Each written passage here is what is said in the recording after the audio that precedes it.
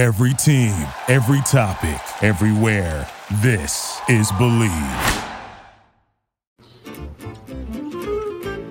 Welcome to Serving Aces. I'm Alexandra Stevenson, and I am here with Hugues Levadier, my lovely co-host. Welcome, Oogie, and Happy New Year. We are back in 2024. That's right, a brand new year for us and our listeners. Happy New Year to you, Alexandra, and your mom.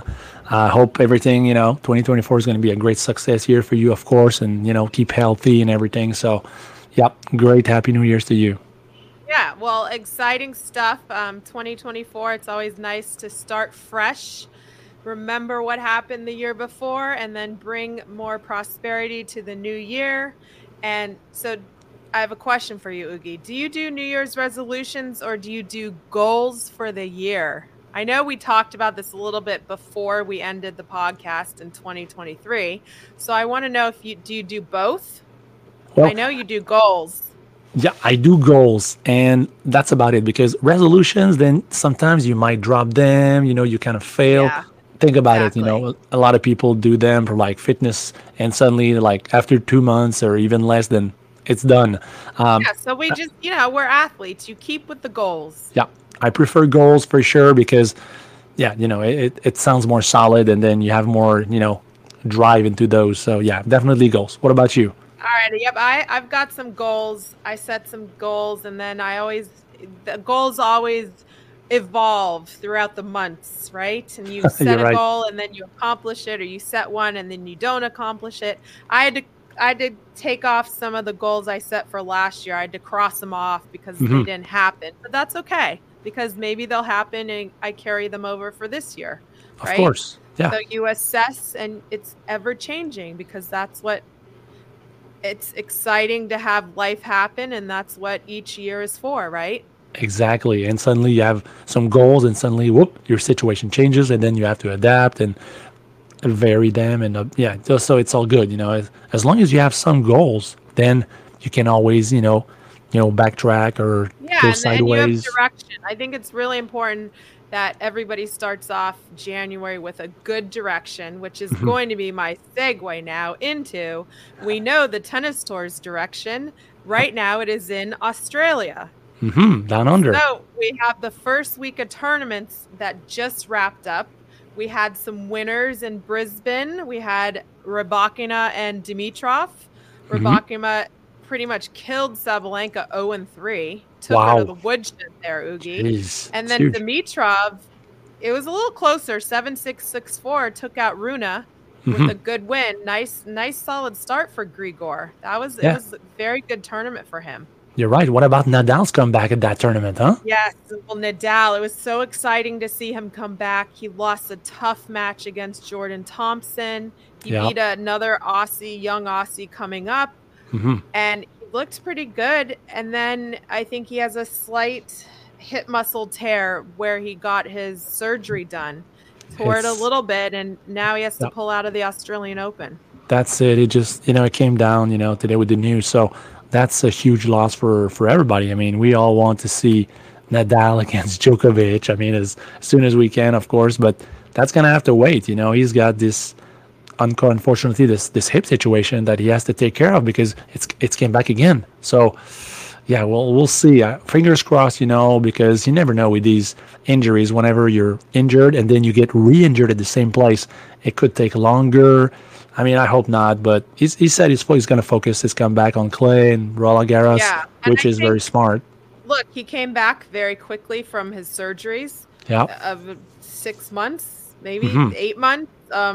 That's pretty fast. And then it shows you the level of tennis that you have to be at, and that he was playing at, not at quite at his highest level, but he was playing a pretty high level from the get-go. I mean, he looked pretty sharp for somebody not having played matches.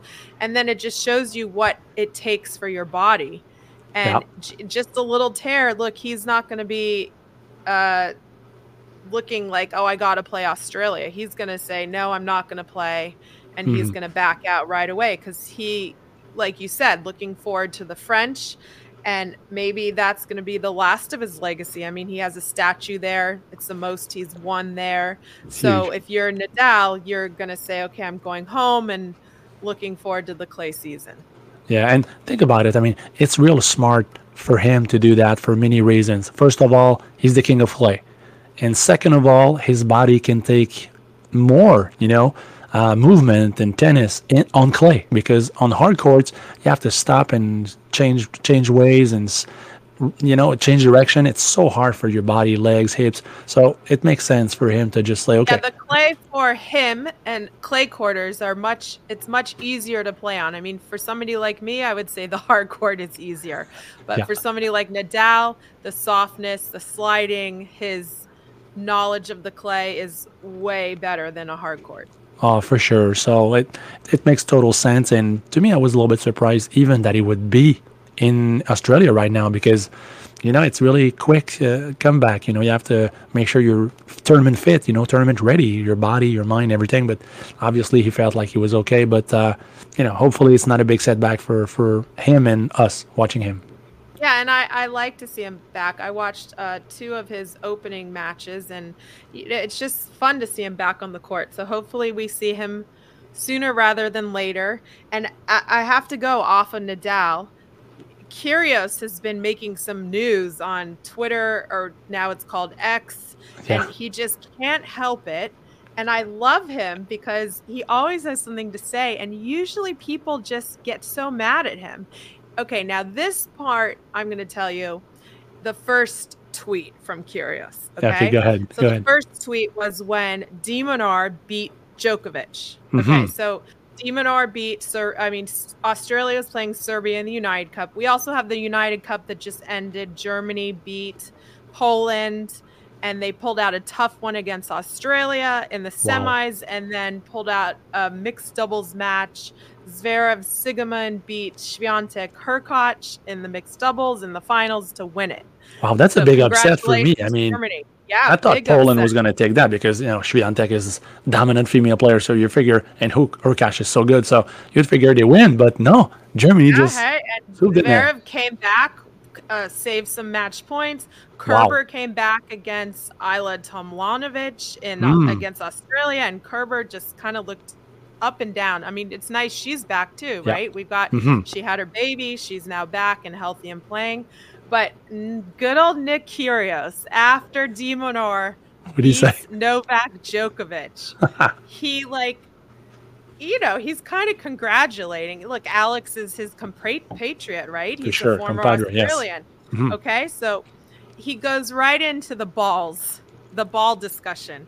Okay, so the balls on the tour, the ATP tour, the WTA tour, both tours, both men and women have complained about the balls. Okay, the women more extra duty versus regular duty. The men are complaining about the type of the ball. There's a Dunlop ball that is very heavy. I've played with it. It's like a brick.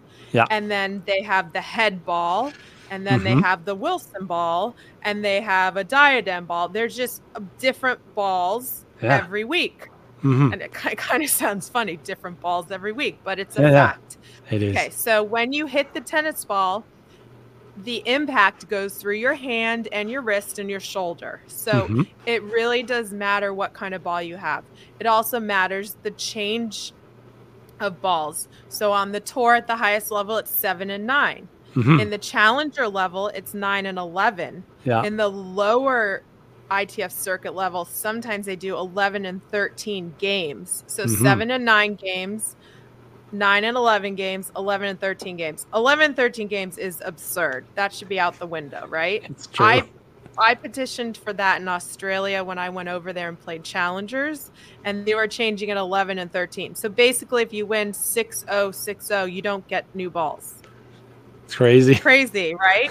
Okay, so they actually listened, and Craig Tiley and the Australian Federation changed the rule to 9 and 11 because I got a petition going between the women players, and we all asked for it. So they did listen.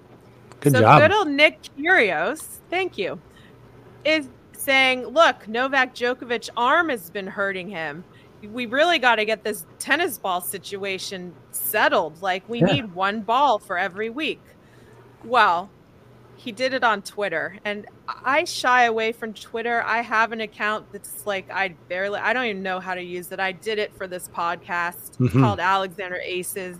I have like 2 followers probably, but I'm trying to learn. I'm way behind, but Twitter is a little scary, or I should be calling it X now. Look, it's having an identity crisis anyway. But Nick Curious, back to what he said. Yep. He is correct. Okay.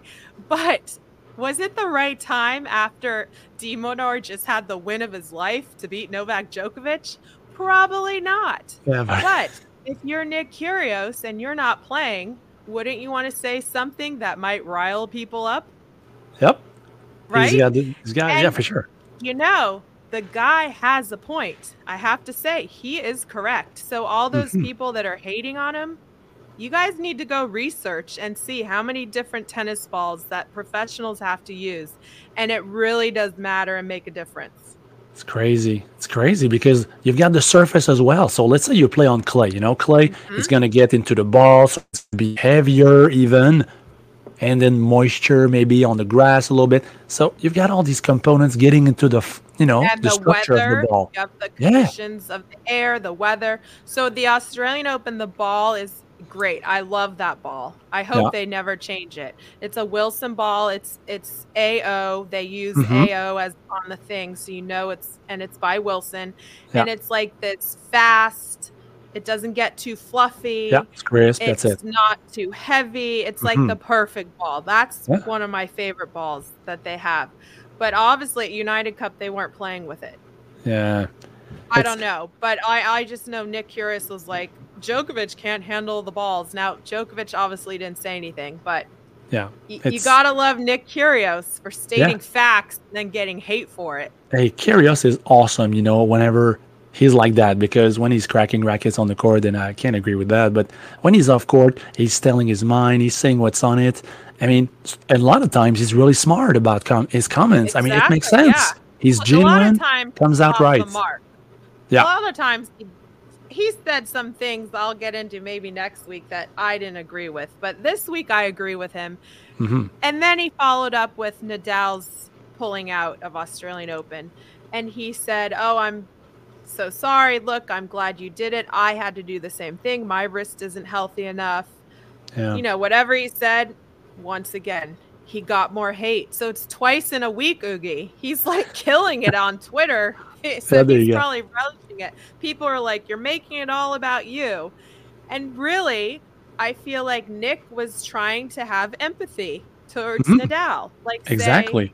Yeah, I feel bad for you. Sorry you had to pull out because I had to do the same. There's nothing wrong with that. He's not trying to outshine Nadal. He's just feeling it because he went through the same thing, and that's why he's still not playing because he's hurt. And he knows exactly he'd love to be out there. So come on. So he's just speaking his mind, and it's really refreshing. It's awesome. I mean, I like these comments. I like that. So but then think about getting back to the ball situation, think about all these sponsors in different countries for different balls. That's why they have different balls, right? Because different companies and different areas of the world are more dominant, so then they get more money out there to be sponsoring the tournament. And so if you get to one ball the whole tour, then how do you make up with that? So that's the question. The question is, get one commissioner and have one tour and one ball. That's the answer. And I'm going to go back to what I've said a couple other podcasts. We need one tour with a whole lot of change, because right now it's like the wild, wild west of the world. What you just said, different tournaments, they all have different balls, they all have different avenues of sponsorship. But if you get one tour together and you build it right, then it's like the Field of Dreams. They will come, right? Although they're alive, so they're not dead. But you know what? Word on the tennis street is Craig Tiley. Yep. It's not really word on the tennis street because Matt Futterman did a New York Times article on it over Christmas time about during Wimbledon was the showdown of a couple tournament directors getting together and trying to figure out how to make one tour because the Saudis want to come in. So the next couple months are going to be interesting to see if anybody can figure this out, because it's a lot to go on. You have the ITF, you have the Grand Slams, you have the ATP, you have the WTA, and then you have all the other people. So You're right. how are they going to do this? And then all these other people are all making money off of all these tournaments. You're right. So it's going to be, we might have to do a deep dive podcast on that topic. We should, and we will probably, trust me, because there's, you named them. I mean, there's 4 big entities that are involved into professional tennis and amateur, but especially professional tennis we're talking. And how can they get along on the same page, and how can that be possible? That's going to be really interesting to see. And in 2024, I think this is going to be the year that something's going to happen. So you're totally right. I think it needs to, and obviously the players have more of a voice now. There's social media. There's all kinds of avenues for players to speak up and for it to be magnified and to be shown more. I mean, in the past, everybody knew this, but it wasn't being shown around the world what a problem the system and the tournaments are, and getting players to play each week to make a living, or the top players make more, that you could just go on and on. So I think, a reckoning could be coming, Oogie. I know. And you're going to be a part of it. We're going to I don't know about that. We're going to talk about it. Oogie, but we can talk about it. We can talk about it, but I think somebody like you would be in great position to do, a lot for that situation. You've been there. Thanks, you're awesome. So yeah, we'll see about that. But there's things coming. We'll wrap it up on this subject, but I found his quote, which is so Nick Kyrgios. I love it. Okay. So this is what he said. Okay, for the noobs that think I'm taking credit away from Alex are just plain dumb. Demon is a hell of a player and deserves every success that comes his way.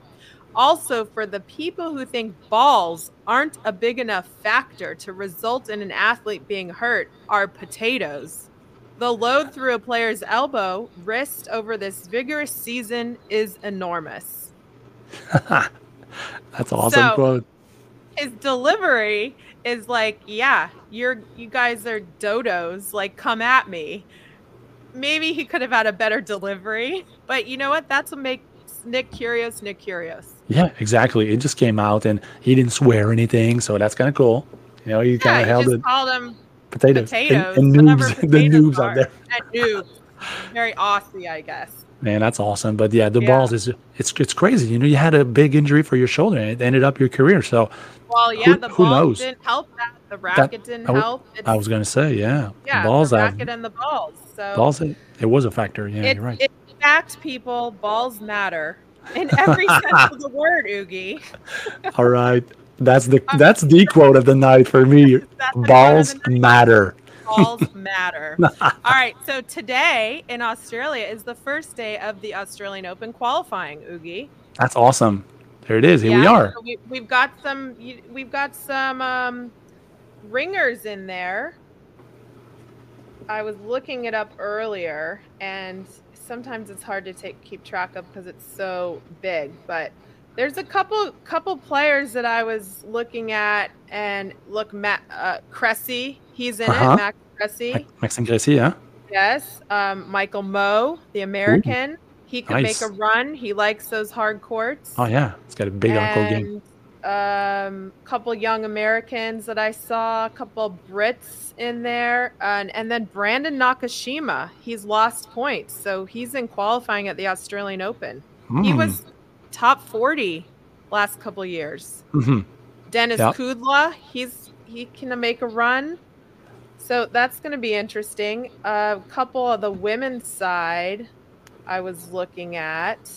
Yep. That I thought was the Yastremska, the one that got off for her drug incident. Ukrainian. So she's back. Yep. But she's the number 1 seed in qualies. Jamie Flores is a good Australian. She could sneak through and get a couple rounds in the main draw because she likes those courts. She's a good slice. You got the Canadian Carol Zhao. Yeah, Carol Zhao. Yeah, she could make a run through qualies. let's see, who else did I see that was, Elizabeth Manlick, Hannah Manlikova's daughter. Ooh. Young American. She's been qualifying into tournaments all of last year. She's the 8th seed. She has a good solid game. She's not big, but she is an all-court player. She could make a run. She could qualify in. Haley Baptiste. Black American. She's athletic, likes to come into the net. The courts, she should like the courts. Yep. Gotta look out for a Heather game. Watson. Heather Watson is in qualies. The Brit? Forever Brit that is always playing. You always see her at Wimbledon, right? That's and right. then she just keeps her points and gets into Wimbledon. So but she's a solid, nothing special, but she's just solid and doesn't get injured. Player. Yeah, for sure. So the qualies are something to look at. There's always somebody or two people that can sneak into qualies, as we know, Oogie. And some young guns. Yeah, and qualifying makes you tough. So you've got Andreeva in the qualies as well, number 5 seed. Yeah, the sister, Erica. Yep. Her sister's in there. So yeah, so her sister's in there. So Australia is interesting because it's the beginning of the year. You don't know who's really fit, as we saw with Nadal. He came in, he felt pretty fit, but he got a little injury. You can get easily injured early in the season because you've had maybe 6 weeks off. Maybe you've had only 4 weeks off. Yeah. And it depends how your body handles it. It's a hard court. It's hot. You're going from cold, if you're in Europe or America, to 90 degrees plus. You're going into summer. You're going from winter to summer. So warm. It's just a change of a season. So a lot of players love going to Australia. A lot of players have to build into going into Australia. You're right. So it's always going to be exciting to watch that first week to see who gets through. And I forgot to mention, Coco Gauff won her second tournament in Auckland. She's won that now twice in a row. Wow. She went 3 sets with Svitolina, who battled through the draw. Yeah, she dropped the first set in a tiebreak. She had some chances, and she pulled it together. It got her serve down and won 6-3, 6-3. The interesting thing I noticed, Oogie, was Gauff looked solid. She looked stronger. And Svitolina looked good, but it was so interesting to watch Svitolina because we know she's like a good defender and then doesn't really have an amazing like super shot, but she does everything really well and she plays smart. But then against Gauff, she was going like to her forehand super hard and then even harder and then really ridiculously hard and missing the shot. And I was going, this was the second and third set. And I'm like, who's telling her to do this? That's crazy, huh? Just like be patient. And it's so funny because Svitolina is usually patient. You're right. She got very impatient and was making stupid errors on her forehand. And I feel like because Gauff is now more confident after winning the Grand Slam, and she just will sit on her forehand and get it back now. And she's not panicking. You're right. She just kept her composure. Changes her game level, right? If you're playing Gauff, who's so fast and now isn't worried about her forehand, with somebody like Svitolina, I mean, maybe if she plays Sabalenka and Rybakina, who has a little more power, she might be a little more worried. You never know. Maybe not. But I thought that was an interesting little tactic that got Svitolina in the end, really, because she just kept making those kind of errors that you were like, why don't you just go high heavy back instead of trying to rip it at a bad angle? She got impatient. You know, she was up. Even when you're up, then you're like, okay, I have to finish this match. And so she went a little impatient. She made a couple of mistakes. Gauff didn't panic. She was confident. She's like, okay, I'm just going to keep on playing my game. And she's giving me something. Suddenly she's impatient. So she felt that. She just kept on going and she won those 2 sets. Yeah, which is why now I gave you the best segue, Oogie, because I kind of know the topic we're discussing. But now the ball is in your court. Oogie, it's your serve. So tell me what we're going to discuss tonight and how Svitolina could have played a little better. You're totally right, because in my segment tonight, I'd like to talk a little bit about, exactly like you said, sometimes we focus a lot on our game whenever we're playing, in practice and in tournaments even, and like, okay, I'm not playing well today, or this shot is not working, and then you get frustrated a little bit.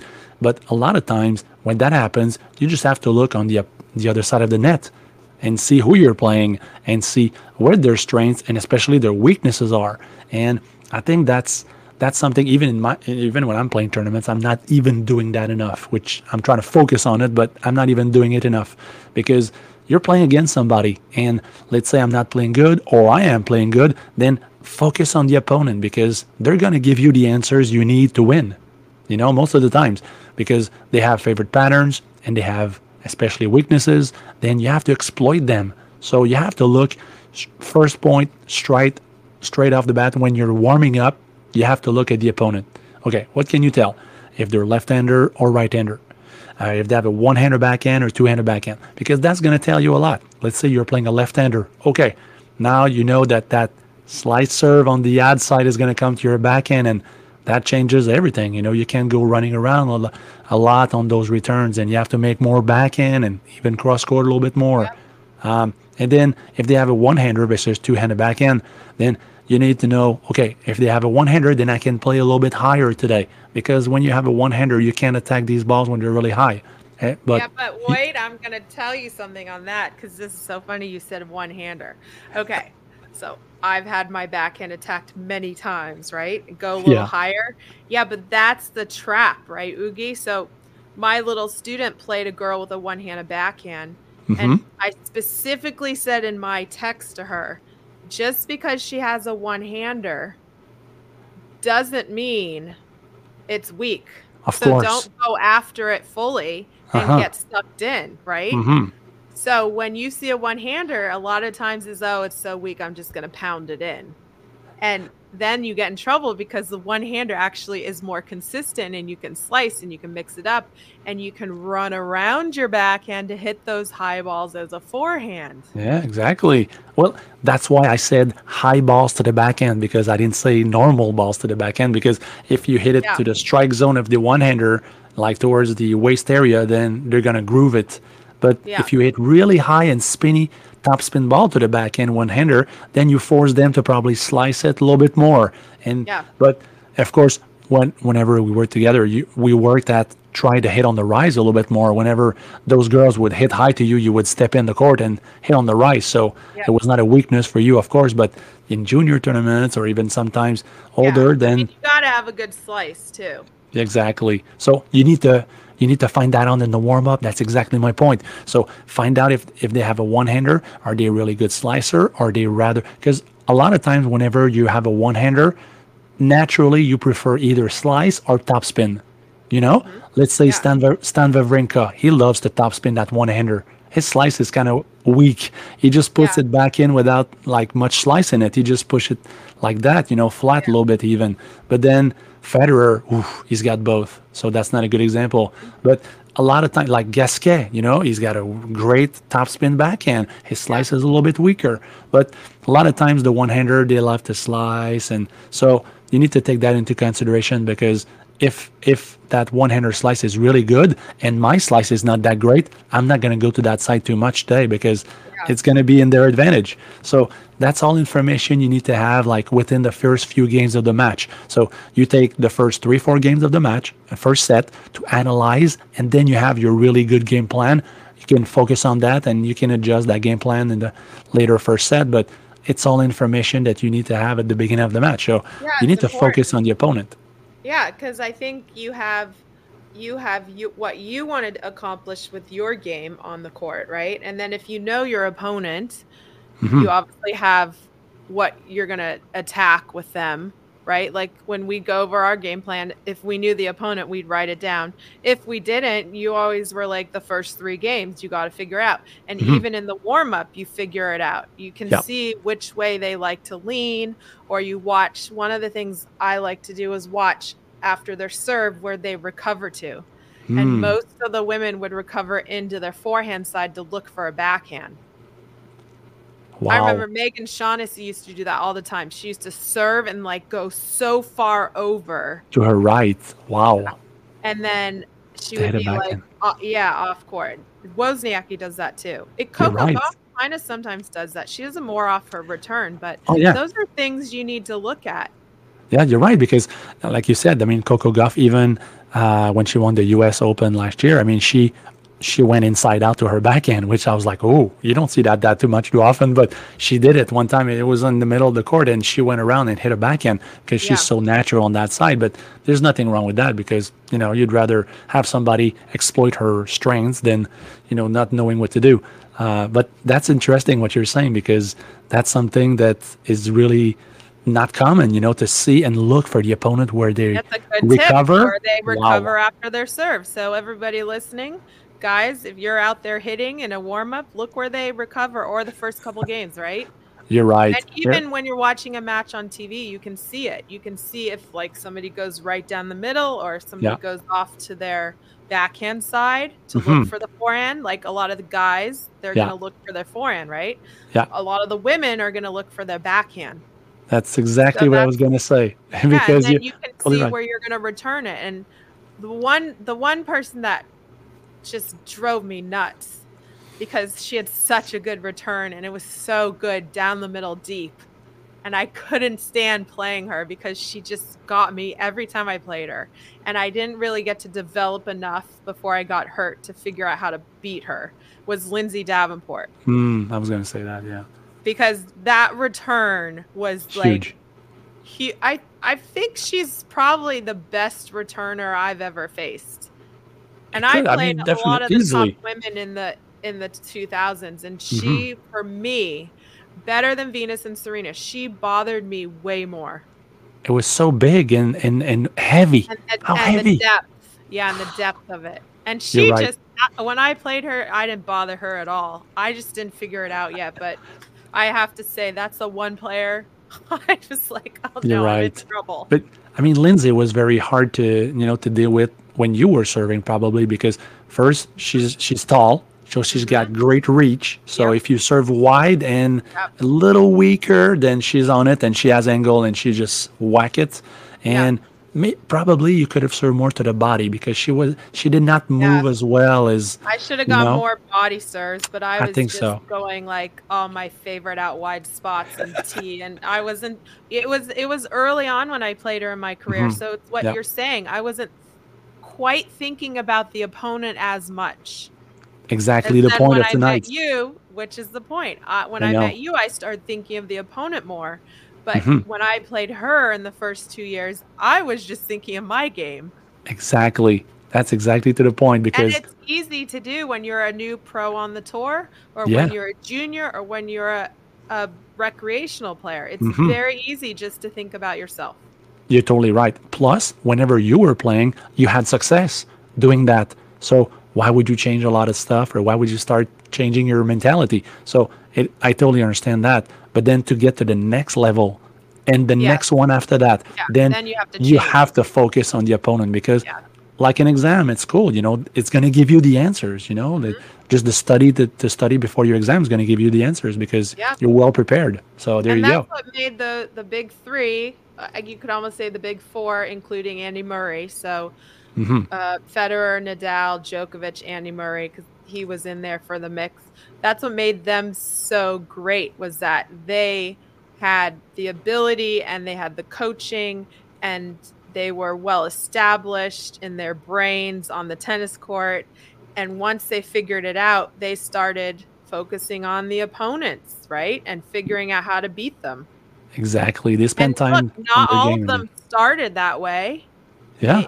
Not even you learn that later on. You learn that later on. You don't learn that at first, because the first steps of the first years you're playing tennis, you learn how to play within yourself. You learn more about yourself. So you want to learn what kind of game style you have, what's your best shots, and improve your weaknesses. And then later on, you're like, okay, I'm playing somebody. Hey, I want to win. So I'm going to have to take a look at this person. So, and then finally you're like, oh, I'm getting some answers because I'm looking at the other side of the net, and they're playing short, or they're missing a backhand or something. Then you're like, you're analyzing that, and okay, let's get more balls to the backhand. Let's serve there. Let's rally there. Let's come to the net to the backhand. So then you got those solutions there. And then you got to think of like what Svitolina did with Gauff.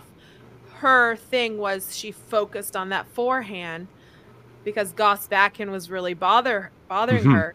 But did she focus too much on it, was trying to go too big, and not saying that she still wouldn't have lost, but maybe if she had changed just a little bit, then you have to really think, okay, I'm focusing on my opponent and this is their weakness, but why don't I go after their strength first and then their weakness and mix it up? Andre Agassi right there. Agassi said that. And he loved going after the strengths. Yeah, because if you break down their strength, then they're like, whoops, powerless a little bit, and they're like second guessing everything else.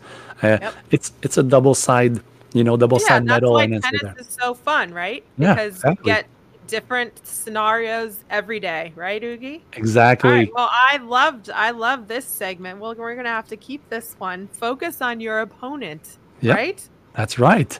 Okay, that is so cool. Just like all the NFL action today, a lot of stuff going on. Yeah, I mean, give me some action. I was just going to talk about that. Lots of NFL stuff because it's the final games of the regular season. That's right.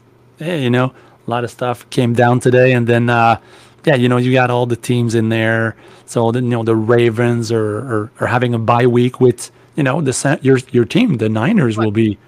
They finished first, so they'll have and the Ravens are sitting pretty. Yeah. Dolphins played the Bills tonight. The Chiefs, I don't know if they're going to make the Super Bowl, Oogie.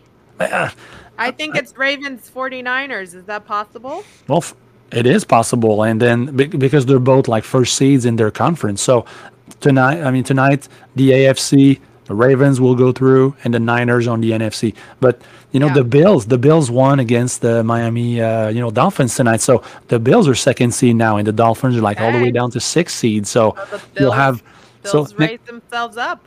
Yeah, later on you'll have the Buffalo Bills against the Pittsburgh Steelers. You'll have the Kansas City Chiefs against the Miami Dolphins. Have Houston Texans against the Cleveland Browns, which is like, what's going on? Those two teams qualified. What happened there? The Browns are in. Come on, how long has it been?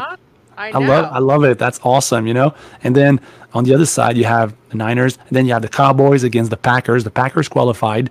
With Jordan Love, their quarterback. They won today, so that was awesome. And then the Lions will be facing the Rams. That's a huge game right there. And then the Buccaneers qualified. They're qualified, but the Eagles are in, but they're like fifth seed. So that's a big fall down. They lost so many games in a row in the last week. Bradley Cooper must be so bummed. But you know what? They're in the they're in. They're still in the mix, right? Okay, and then tomorrow we have the NCAA championships, Washington versus Michigan. How big is that? The Wolverines are in, Yeah, good old Amelia, and all the Michigan State's going to be, cheering tomorrow night, watching the game. Canadians are fans of Michigan because you guys are so close together. Exactly, it's right across the border, and everybody's here, in the WalMarts and Targets. We have all those Michigan gears going on, so a lot of people here. It's a big sports week, and then guess what, Oogie? We have the Australian Open on Sunday. How exciting is this? This is going to be unbelievable week for us, for sports, for sports fans. It's going to be unbelievable. So this is a great time. You even have the Golden Globes tonight. Come on now. Well, I was just going to say the Golden Globes. I just watched them before this podcast, Oogie. Lots of fun. Succession. We got the siblings won. Both won. Is your favorite movie? Is your favorite movie Barbie won anything? Yeah, Barbie won the blockbuster. Look, she didn't win anything else, but Barbie won best blockbuster. Hey, there you go. You watch Succession? No. Okay, you got to get on that train. The siblings won. Kieran Culkin and Sarah Snook. They were Ship Roy and Roman Roy. They were the sparring siblings. They won. Robert Downey Jr. won for Oppenheimer. Ooh, okay. Cillian Murphy won for playing Oppenheimer. He was the main actor. We had The Holdovers. I saw that over Christmas. Paul Giamatti won that one. And then the girl that played the cafeteria cook in it, she won, which was cool because you didn't think she was going to win. And then the other show that's popular, The Bear. Have you heard of The Bear? I told you a little bit. You told me about that. Yeah. So both those actors, the guy and the girl, won for that. So they had a big night. And this other show that I have not watched, Beef. Have you seen Beef? It's on Netflix. There's actually a show that you don't know about. That's incredible to me. Yeah, Well, I know. no, I can't believe it. I know about it, but I haven't watched it. Beef. So What's going on with Beef? Beef apparently won a lot. It's apparently a show where there's like road rage and a car hits another car and they get a beef, and then I don't know the whole synopsis. I haven't researched it, but I'm going to go look that up and see why it kept winning. Yeah, there you go. There's something there for sure. And also Poor Things. Emma Stone won for Poor Things, an indie movie that looks a little odd, but right up my alley. So I'm going to have to check that out, Oogie. There you go. It's in your alley, huh? Yeah, but I got to say, okay, we got to go back to the football. Okay. Oh, yeah. Let's go. Because we did tennis. We're going to do a little more football. Hey, okay. Question is Taylor Swift going to be in Kansas City for the Miami Beef? She just was at the Golden Globes because her concert was nominated for Best Blockbuster. Sure, why not? Yeah, why not, right? She draws like so many millions of people to her shows. She was just at the Golden Globes, so why not would she be next week at the Chiefs game? I would bet on it, Oogie. Oh, for sure, she'll be there. They're going to play either Saturday or Sunday, so it's going to fit perfectly in her. It's going to fit perfectly in her agenda. All right, so we got some Pat McAfee news. You know who Pat McAfee is, right? Nope. So he was a really good punter in the NFL, and then he made a show called the Pat McAfee Show on YouTube, and it became this huge hit. And Aaron Rodgers would come on his show every week, every Tuesday. And he still comes on his show. But this year, ESPN bought his show. Ooh. So like $85 million. Okay, small deal. Now, wow. I know not all at once, but he has now moved to ESPN, and it's been an interesting adjustment because he's very outspoken. He wears a wife beater shirt. He has a bunch of guys that are just like, they look like guys having a beer on a pickup truck, and they talk sports, and all the football guys love him. All my kids love him. Now he moved to ESPN, and some of my kids stopped watching because he moved to ESPN because they watch on YouTube, which is so interesting. Well, anyway, Aaron Rodgers came out and did this whole thing with Jimmy Kimmel and said he was a Jeffrey Epstein friend. He said he was on a list of friends because Aaron Rodgers likes conspiracy theories, right? And so that was a whole nother ball game because Jimmy Kimmel's like Mr. America, face of nighttime TV. Everybody loves him. And there's no way he's friends with this crazy Jeffrey Epstein that was crazy, dark and sordid, right? But I guess this Epstein had a list of friends that we all would know. Anyway, so Kimmel is now fighting back on that. So then Pat McAfee comes out like a couple days ago and says he calls the ESPN executive a rat. And he said that this rat leaked his ratings to the New York Post, and only this person would know what the ratings are.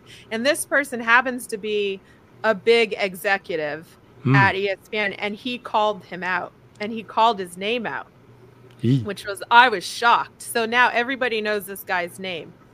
And I don't know what's going on, but this was the best part. On Twitter or X, I don't really know what to call it anymore. Yeah, it's X anymore. Yeah. He posted this clip of Al Pacino in his role in Scarface. Oh, wow. Okay? That's not going to be pretty for now. Yeah, and it was quite hilarious, and I was taken back because Pat McAfee is going to the mattresses using Godfather. Okay, if we're going Scarface, we got to use the Godfather quote. He's going to the mattresses against whoever he is at ESPN because he's out for the fight.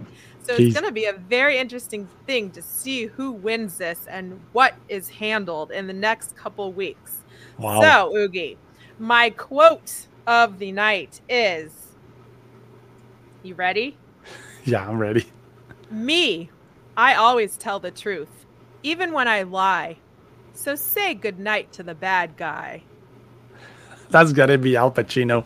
Of course it is. It's from Scarface. There you go. And he won the Best Actor in a Drama Motion Picture at the Golden Globes in 1983 for that movie. So I have to say, Pat McAfee, you are very on point and in pop culture because the Golden Globes were tonight, and 2 days ago you posted this video, and I found it quite hilarious and was highly entertained. There you go. Well, that is a good story, and it's right there. I mean, Al Pacino, come on.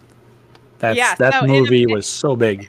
So big, huh? And in America, Pat McAfee is a big deal. So it's going to be interesting in the sports world what happens, because we know football is number one. Obviously, Oogie and I would love tennis to be number one, but football kind of takes over. But that's okay because we love tennis.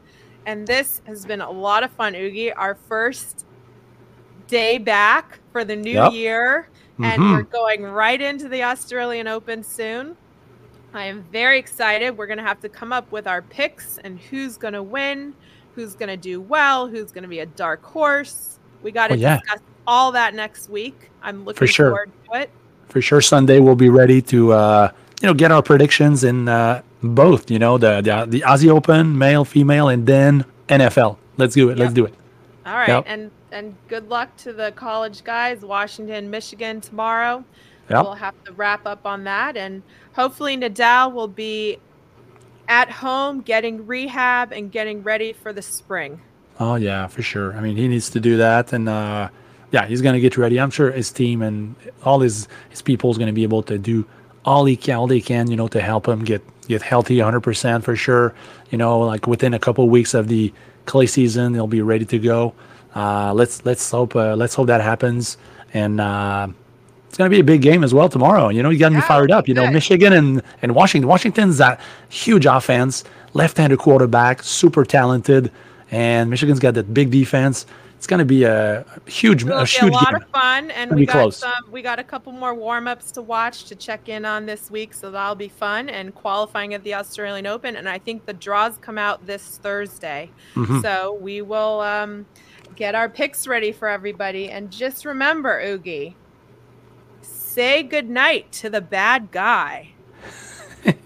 This has been Serving Aces, and we will see you next time. Yep. Take care, guys. Bye-bye. When you're listening to a true crime story that has an unbelievable plot twist that makes you stop in your tracks? That's what our podcast, People Are the Worst, brings you with each episode. I'm Rachel. And I'm Rebecca. We're identical twins who love true crime cases that make you say, didn't see that coming, and we hate the people responsible for them. Listen to People Are the Worst now on Apple, Spotify, or wherever you get your podcasts.